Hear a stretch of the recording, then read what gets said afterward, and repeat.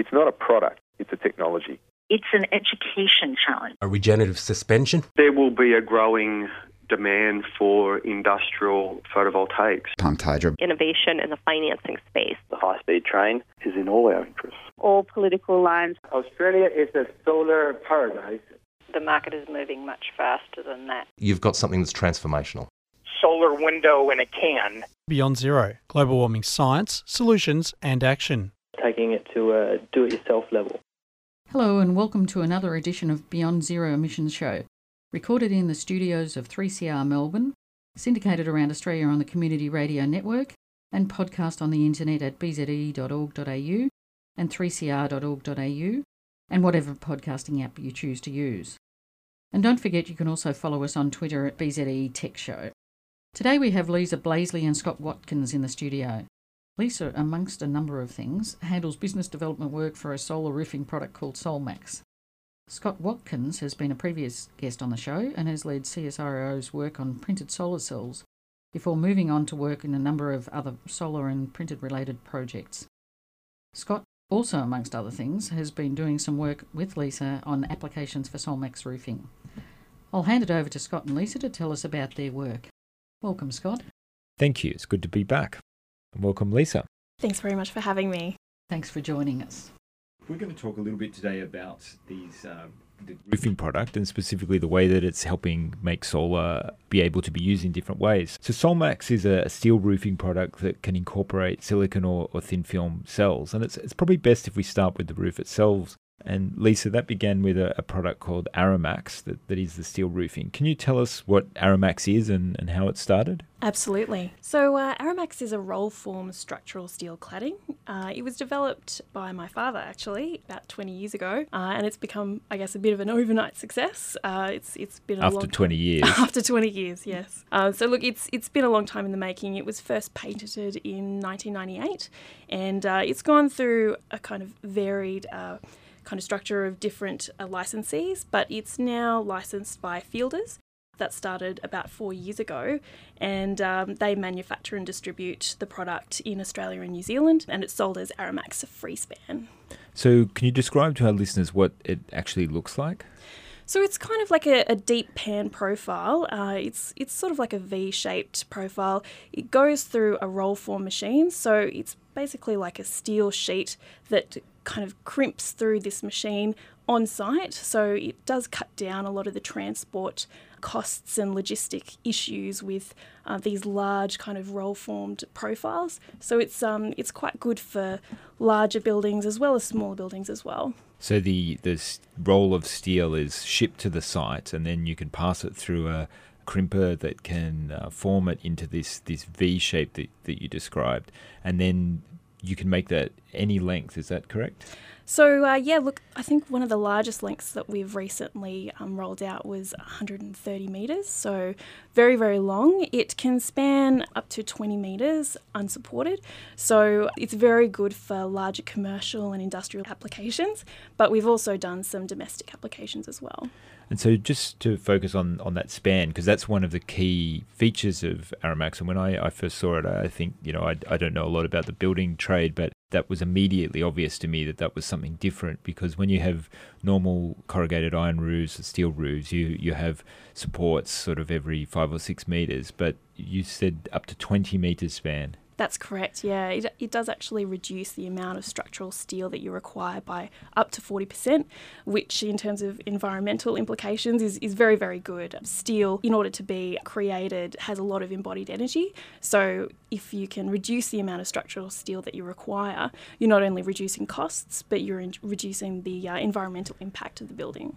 And there's been a few sort of big high-profile buildings that Aramax has been used in. Can you tell people about some of those? Yeah, I'd love to. So look, Aramax has actually been used for about 200 buildings in Australia and Malaysia so far. Some of the larger profile buildings would be the White Bay Passenger Terminal in Balmain in Sydney. It's a beautiful building. With my architecture background, I quite love visiting that place. The WIN Stadium, also in Wollongong, the National Portrait Gallery in Canberra, which was designed by Peter Stutchbury, and the Deepwater Woolshed, also designed by Peter Stutchbury in Wagga Wagga. And that one actually was kind of the first landmark building that used Aramax. It won quite a few architectural awards. And I also went into the netball centre at Homebush, also in Sydney, and that has has an Aramax roof. It does, yeah. It's quite a large building, and that was the one that was using those very long spans of Aramax that I spoke of before. So that's recently been finished. That was project managed by Fielders and the building company that obviously constructed that one. So yeah, it was a really good example of how to use Aramax. Because again, when not having that building experience, but when I went into there, it was immediately obvious to me how this large span. So there was just very few supporting structures in this whole building. You had steel that spanned the whole way across the court. Yeah, look, it's great in terms of, being able to kind of have these engineering feats. And a lot of people, once you're inside, don't really initially notice the lack of structural support, but it just kind of contributes to, I guess, a feel of an environment, like the WIN Stadium as well, where the structure was actually above the roof. So it just kind of contributes to, I guess, the architectural and aesthetic qualities of a building, not just that engineering side of things. So the all those things are really great, and from a manufacturing point of view, it's great Australian product that can be manufactured on site. But what we wanted to focus on in this discussion is the solar aspects of it, and it became apparent to Wade, yourself and Brett and the team that there was opportunities to improve the roof by putting solar panels on the top, and you've sort of identified this separate product, Solmax. And so can you describe how you put the solar panels on the top of this? Yeah, absolutely. So I guess the realisation that, the Aramax product itself, which the panels are about 30 centimetres wide, so it's a pretty wide panel, which is perfectly suited to placing, your rigid framed PV panels that you put on the top of your house. And that kind of then developed into an idea of applying thin film flexible panels as well. So look, I guess in terms of the actual construction, we've done about 3 megawatts of Aramax Plus PV in Malaysia, and we've just completed our first Aramax Plus solar installation in South Australia. So those applications use the rigid PV panels, where they just kind of used a small bracket that clipped onto the top of the Aramax panel, and it was a very low labour, easy to use solution in terms of fixing the panels, because I guess what you find in Australia is that a large proportion of the cost for PV is to do with the actual systems that you require to mount the panels.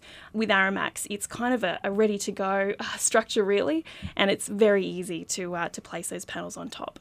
So for our listeners, if you imagine a cross-section of the roof, a normal steel roof is just a flat or very slight corrugation, and the solar panels are adhered to that roof. With Aramax, you've got a V shape on the roof with this repeating V pattern that's, as Lisa said, about 30 centimetres wide. And then the solar panels are placed over the top of that V, creating some sort of triangle cavities that run along the length of the roof underneath that.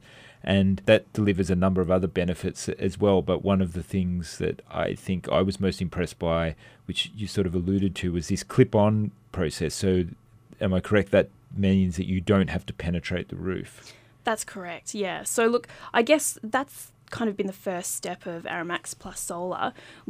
In 2014, we've since developed into this idea of Solmax, which is a composite roofing product which integrates Aramax with the solar PV, as I just described, but included in it is also wool insulation and a lightweight cladding that actually braces on top of the Aramax panels and underneath the PV solar.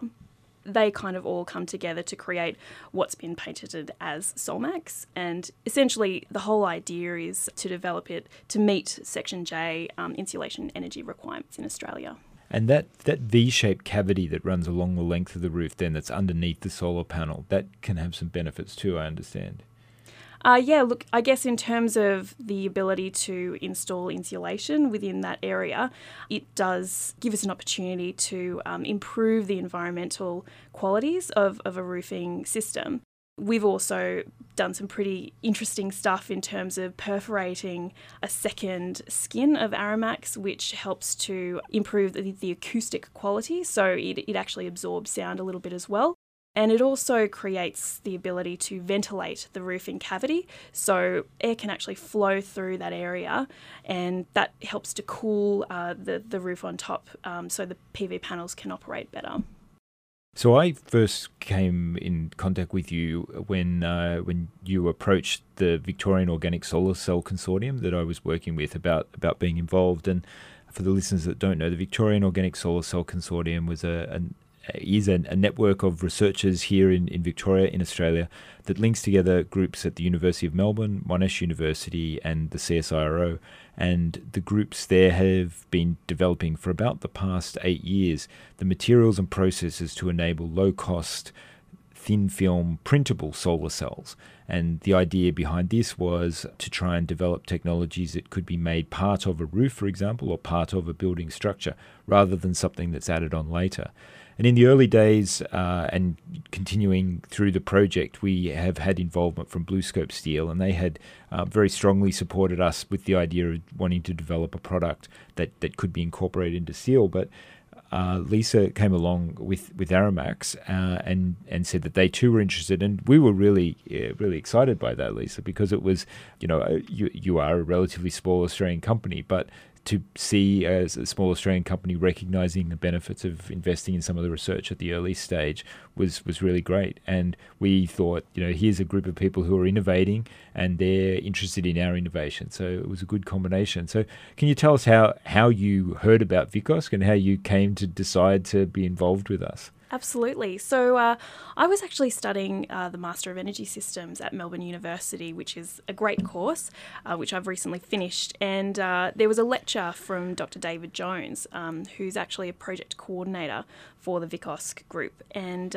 he was giving a lecture about organic solar cells and talking about the ability to kind of incorporate that within thin film solar sheets. And I guess my mind started immediately thinking about how to integrate that with Aramax and the opportunities that could present. So I got on the phone with my father, Wade Blaisley, and we started kind of talking about it. And he's an inventor, so he immediately started imagining all the possibilities.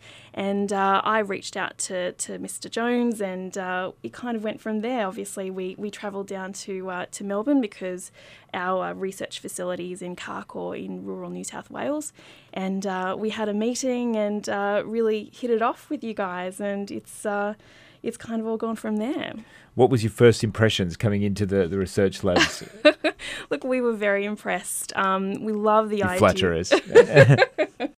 Look, we loved the idea that you guys are using commercially available printers to be able to print the organic cells straight onto a transparent sheet, which essentially is the technology behind creating those thin film flexible panels. And it was I think just the combination of, other Australians who are invested in kind of innovative technology that is helping, the world get to the place where it really needs to be. I just felt as though everyone in the room was kind of headed in the same direction, and I think you guys kind of felt the same way. Yeah, definitely, and that research is still ongoing. I should stress to people that the development, as Lisa said, the consortium put together these very large printers, and it's still happening. And the consortium has been well supported by the institutions, the universities and CSIRO and the government. The stage that it's at now is really looking to deploy the first examples of commercial products, and there's always a interest in getting commercial partners to co-invest in that, to come and use some of the equipment as their pilot line or their test bed. So that's the state of where things are at the moment, but it really needs that commercial investment to continue to take it on to the next level. You are listening to the Beyond Zero Emissions Show with Scott Watkins and Lisa Blaisley, who are discussing Solmax and Aramax. So I want to turn now to another application that Lisa, you and I and Brett and Wade had been discussing of Solmax, and this is something we brainstormed a few ideas, and we right now we're calling it an energy hub. And this was Wade and Brett's idea to address an issue in parts of the world where community scale solar is desirable. So I've previously done some work in India with an Australian social enterprise called Pollinate Energy that is selling individual people living in small tents a small solar panel that lights up, that powers a light for their home. But there are many situations where a larger system that could produce more energy could be used, and immediate applications of things like schools or markets. And Wade came up with this idea that one of the benefits that we discussed earlier of Aramax is that it can span very large distances. And so his idea was to take 2 shipping containers, which are readily available items around the world. There's millions of shipping containers everywhere, and some of these shipping containers are refrigerated, so they have batteries and inverters in them. And then placing them 20 meters apart, and then putting steel roofing across the top of them, and then the solar panels on the top. And the idea that Wade and Brett presented to me was that these sheets of steel with the solar panels could all be shipped to the location inside the shipping container, and then basically assembled on site using the minimum amount of labor, because it just involves putting the sheet up on top and resting it on top of the shipping containers and then securing it down. But there's no other structure necessary. So the end result is that the community gets a building that can generate energy. And what that does is gives them a whole range of options. They could use it for lighting, so for things like schools and stuff. They could use it to power the refrigerators. So storing food is a big problem in many developing countries where they grow food, but then it is spoilt before it can get to market. So this idea potentially addresses a number of different problems that are much larger than an individual lighting up their own home. And Lisa, you were able to sort of take this idea and turn it into some concept diagrams. So can you sort of describe your initial reactions to the idea and where you think that it's going? Yeah, look, I thought it was a great idea from the get-go, and I'd kind of been associated with Pollinate a little bit as well, so I sort of had an idea of what these communities looked like and what issues they were experiencing. So I guess in terms of the actual system, I always envisaged something that was very simple, very straightforward, and, easy to construct on site. So essentially, you've got basically those, as you kind of described, the 2 refrigerated or unrefrigerated shipping containers, and it basically, with the roof on top and the solar panels incorporated, creates a space in between, which is not only practical, but also, I think, very important from a social aspect, where you're creating a hub for the community where, you've got food, you've got lighting, you've got a place for people to really congregate. And that could be used as a school or a market, a general meeting place. So there's, I guess, a lot of flexibility and a lot of opportunity that this could create for those remote or lower socioeconomic communities.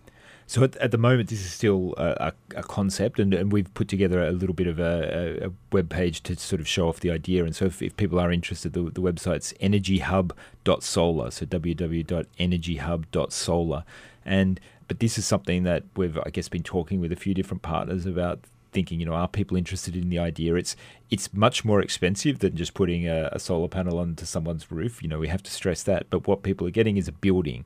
So that's what it needs to be costed against. And one of the ideas that Brett had, I think, was there are different ways to sort of monetize this option, and the idea that once you set it up, you could set it up with a manager who then rents part of it out or leases sections of the refrigerated unit.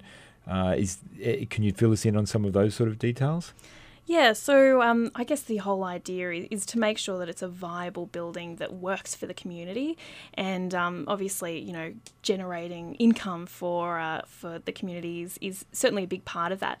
So I guess, in looking at all of those aspects that we've been talking about in terms of food storage, in terms of an ability for people to sell their wares, in terms of people to meet and perhaps use it as a school or even a workplace, a place where it could power power computers and enable people to use the internet possibly. You know, there's a lot of different opportunities to kind of monetize it, and as you said, you know, it could be individuals leasing it from a manager or groups leasing it at a particular time.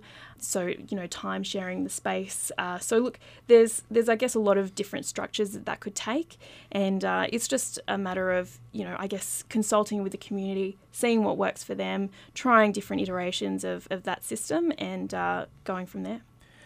And one of the another area that Brett had introduced to me was the idea that you could also use this energy to do different things. So even the possibility of using it as a station where you could do hydrogen production from water and do things like hydrogen-powered vehicles and things. There's an endless range of things that you could do with this energy, isn't there? Definitely, yeah. I love the hydrogen-powered bike. That's one of my favourites. There's research happening at the University of New South Wales about developing these very efficient bicycles that have a very small canister of hydrogen that can increase their range and power them. And you could easily envisage a sort of swap and go sort of situation where you take this small hydrogen canister and you're creating the hydrogen from water and then when you're using that as a fuel for the bike. And you know, I think it's a great option because as I'm sure many of our listeners know, when you go to a lot of developing countries, motorcycles is a very common sight, and that's creating problems about pollution and it creates issues with supply of fuel for them, but also greenhouse gas emissions. So any changes that can make, I think, are really great too. So we stress the Energy Hub idea is an idea that's out there. If any of our listeners are interested, I think both of us would be very happy to talk. I think a key next step is to actually build one and show in practice how it actually operates. But what's happening now, Lisa, with regards to Solmax as a product, because that is something that's in the market now, and you mentioned installations in Australia and Malaysia. So what's happening now with Solmax? Yeah, so I guess the basic Aramax Plus PV is going really well. As I mentioned, we've had our first commercial install in South Australia that's just been completed, and there's been a lot of activity in Malaysia where, you know, you've got industrial buildings and factories that require power during the day, and obviously solar panels works, you know, very well for that. So that's been going really well. In terms of the Solmax product that integrates insulation with the thin bracing panel as well, that's I guess being tested at our facilities in Carcoar, New South Wales, and we're just in the process of confirming our first commercial install of that fully integrated composite product. So yeah, look, it's going very well, and Aramax itself is very popular, and it's kind of a no-brainer for me to integrate solar with that, particularly, you know, in larger buildings where they've got a lot of energy consumption during the day. So yeah, it's very much a work in progress, but certainly something that's got a lot of promise and a lot of potential in the future. The Aramax Plus PV, are there Australian installations of that? Yes, Yeah. So we've just finished our first commercial installation in South Australia. Okay, because one of the issues that is relevant is that a country like Malaysia that's closer to the equator, these very flat roof is okay because the angle of the sun is okay such that the PV panels will work okay. In Australia, there is the option to orient your panels on a slope to perform better, and that's the typical installation here. But you've found that hasn't been a barrier to getting it adopted here by Australian companies? Not at all. I guess with Aramax, you find that the real estate on top of a roof is quite significant. Because the price of a standard rigid framed silicon panel is quite inexpensive at the moment, really, compared to what it was, 10 years ago. It's quite easy to be able to just sheet an entire roof with the PV panels and, generate what you need from that. So, look, it's very much a cost-effective exercise. Yeah, I think that's a really important point because often people can, even on household installations, can get hung up on saying, oh, my roof's not perfectly inclined and north facing. But there are opportunities for flat roofs, there are opportunities for west facing roofs. That Australia's a pretty sunny place. Definitely. And I think with the thin film that you guys are developing, that's even more flexible in terms of being able to be efficient in those perhaps not traditionally ideal applications. Great. Well, it's been really great discussing all of this with you, Lisa. Thank you for coming in today. We've obviously got a few different things that we've discussed, and if listeners are interested in any of these things, what's the best way for them to find out some more information about the Aramax products? Yep. So get in touch with Fielders. Just ask to talk about the Aramax FreeSpan product. Fielders is available nationwide, and in terms of Solmax, inquiries can be forwarded to us via the Energy Hub website.